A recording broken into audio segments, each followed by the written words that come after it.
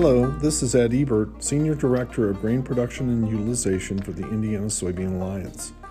We'll start today's podcast with a quick review of the release of the USDA Crop Production 2019 Summary, issued on January 10, 2020.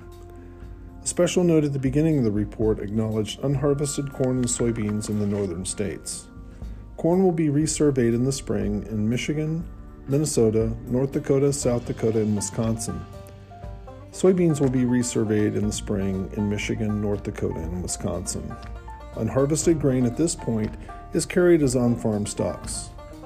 An additional note was that the 2018 corn crop was reduced in both planted and harvested acreage, and this reduced production was reflected in this report. Corn production increase was a surprise to the market, with the average market guess nearly 190 million bushels below the USDA estimate. Corn during the session after the release was down about 6 cents, but ended the day up 2 1/2 cents.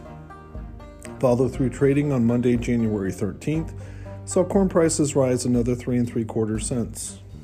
Notable changes in demand for corn saw corn exports lowered by 75 million bushels, but feed and residual was raised by 250 million bushels. After all the production and demand changes were in, the corn carryout was down by 18 million bushels from the November estimate. Soybeans saw the USDA estimate fully 45 million bushels above the market estimate.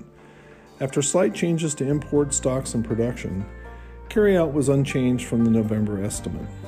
Soybeans during the session ended up closing 2 1/2 cents. Follow-through trading on Monday, January 13th, saw soybean prices down about a penny. The next big event is the China trade deal, scheduled for signing on January 15th. Grain marketing news has Purdue University trial of high oleic soybean oil continuing at all 5 major dining halls on campus.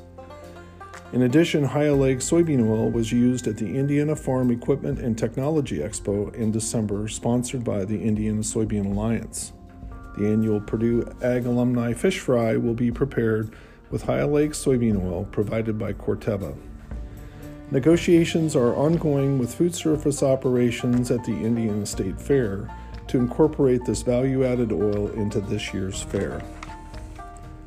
The USEC programming has already started on projects in South Korea and Colombia. More details of the results and opportunities to see the work or engage with the trade teams will be forthcoming as the projects progress. The biodiesel blenders credit was renewed for 5 years, with 2 years retroactive and 3 years into the future. This provides this industry certainty that is crucial for investment in increasing production. The infrastructure report on rural roads and bridges continues to generate data that can be used to educate stakeholders on the importance of rural infrastructure. That is about all we have time for in this update. I look forward to speaking with you again soon.